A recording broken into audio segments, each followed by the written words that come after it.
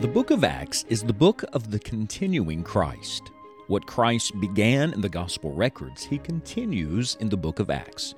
In the first part of Acts, chapters 1 through 7, we joined the adventures of what the Holy Spirit was doing through the apostles in the early church.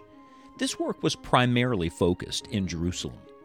The second section of Acts, however, advances beyond Jerusalem to Judea and Samaria.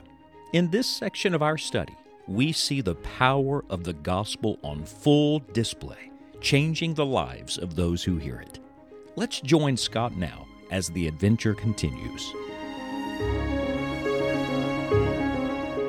I absolutely love the local New Testament church. I'm a local church man. I'm just going to tell you right up front, I belong to a local church. In the work God has called us to do, we are sent out of a local church, accountable to a local church.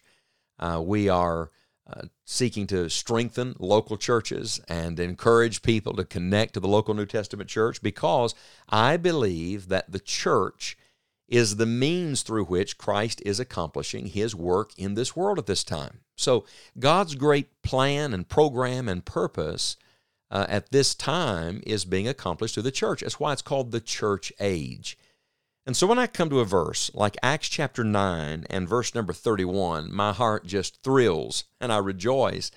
Listen to the verse, Acts 9 verse 31, "Then had the churches rest throughout all Judea and Galilee and Samaria, and were edified, and walking in the fear of the Lord and in the comfort of the Holy Ghost, were multiplied." What a verse. Let me read it again. You should look at this verse. Acts 9, verse 31. May the Lord make this the story of the churches in our day.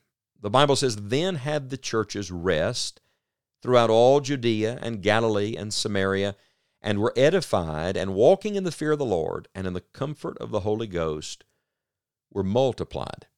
Now, there are several ways to look at this verse. By the way, it might interest you to know that this is the first mention of church in the plural in our New Testament. So listen to the way it begins. "Then had the churches." So we know that there are individual churches. Every community, every city, every town, every little village needs a church. Why? Because the church is the pillar and ground of the truth. The church is commissioned with getting out the gospel and teaching the Word of God. And without a church to do that, how is that going to happen? And so we need churches, and we need many churches. We need more churches, not fewer churches. And I love the mention of the plural here.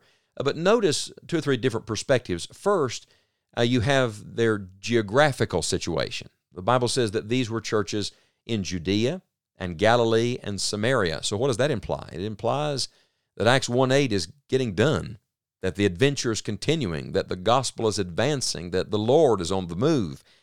Because now it has literally overflowed the banks in Jerusalem. And now, just exactly as Jesus commanded, it is going to the ends of the earth, to the uttermost. It's pressing forward. May the Lord continue to do that in our world, to the ends of the earth. So there's the geographical look. Then there's the circumstantial look. Because the Bible says at this particular time they had rest. Now, that may not mean much to you, but may I tell you, to those first century believers, it meant a lot. Because, frankly, leading up to this point, they had had very little rest. You'll remember they'd had the death of Christ, and then they'd had the intense persecution in Jerusalem, and then they had been scattered to many places. There had been anything but rest. There had been labor, there had been warfare, there had been struggle and stress and strain. And now there's this moment where God gives them some reprieve. God gives rest. I don't know where your church is right now. Maybe your church is in the labor, or maybe your church is in the rest. Whatever season you're in, thank God for it and see the Lord in it. If you're in a season of labor, know this: God is with you. God's going to sustain you and strengthen you.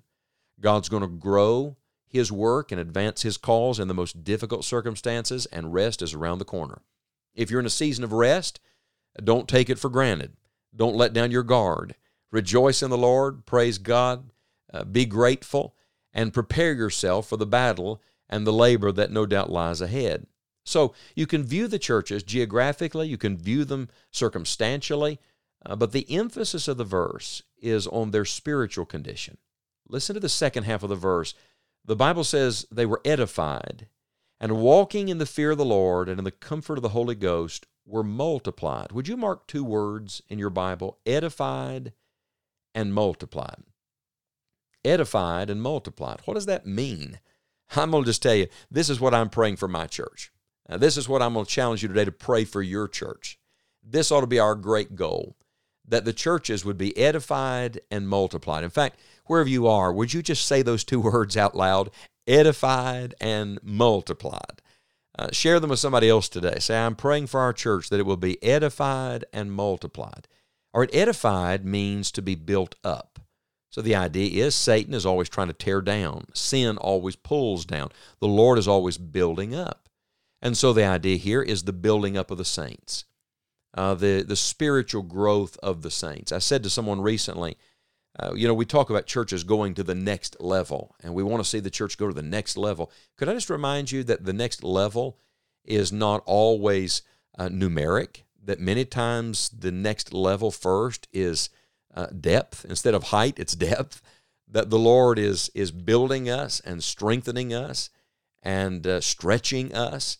And so this is the edifying work that God does in and through His church, through the believers that are there. It's fascinating, but he says they walked in the fear of the Lord and in the comfort of the Holy Ghost. If you want your church to be edified, then walk in the fear of the Lord. Fear God. Don't fear man, fear God. Don't get enamored with people. Get consumed and in awe of the Lord. Walk in the fear of the Lord, in obedience to Him alone, in a spirit of worship. And not only did they walk in the fear of the Lord, they walked in the comfort of the Holy Ghost. What a beautiful balance there is here. Fear and comfort. Who would put those two things together? Only the Holy Spirit. The Holy Spirit will help you to fear God and rest in Him at the same time. And so the Holy Ghost brings comfort, brings peace. It doesn't mean all the enemies went away. It doesn't mean all the persecution even completely subsided. But God brought rest. God brought comfort. That's not always external. That's often internal. And so the believers were being edified. I'll let you know a little secret. Would you like to know how the church gets edified? The Christians in the church get edified. Let's take a church vote. Would you like to see your church grow? All right, then you grow. Would you like to see the church move forward and get to the next level? Then you move forward and go to the next level. You take a step of faith and obedience, and you and your church will be edified. Then there's a second word, not only edified, but multiplied. If edified is the building up of the church, then multiplied is the reaching out of the church. That's not just for us. Did you know you could even think about church selfishly? What's in it for me? What's going to be good just for us? No, we've got to turn the thing inside out. And we've got to say, now, how can we reach more people? It's almost like the plural is the emphasis on this one verse at the start and at the finish. Remember, it started with the plural churches, and it ends, the last word, with the word multiplied. So how should we pray? We should pray that not only would our churches get stronger, right where they are, that God would sustain us and help us to grow spiritually.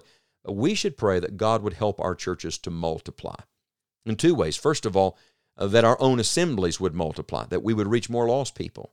We would bring more people into the fellowship of believers right in our own church family. And then that churches themselves would be multiplied. That new churches would start. That's what's going on in the book of Acts. The individual churches are growing, and they're not just growing up, they're growing out. They're starting new churches and getting the gospel to the ends of the earth. In a verse, Acts chapter 9, verse 31 is a summary of what we mean by the adventure continues. May God help you today to be edified and to be multiplied. Make this your prayer for your local church. Lord, edify us and multiply us and make us everything you want our church to be. What an encouragement to us today to remember the transforming power of the gospel of Jesus Christ. The gospel changed lives in the first century, and the gospel is still changing lives today. If you missed the first section of this study on The Adventure Continues, be sure to visit our website, enjoyingthejourney.org, where you can access this study along with many other resources to encourage you in your walk with God. However you listen to this podcast, we are grateful for each of you. We hope you will continue to listen and also share it with others. From all of us on the Enjoying the Journey team, may God bless you and help you enjoy the journey.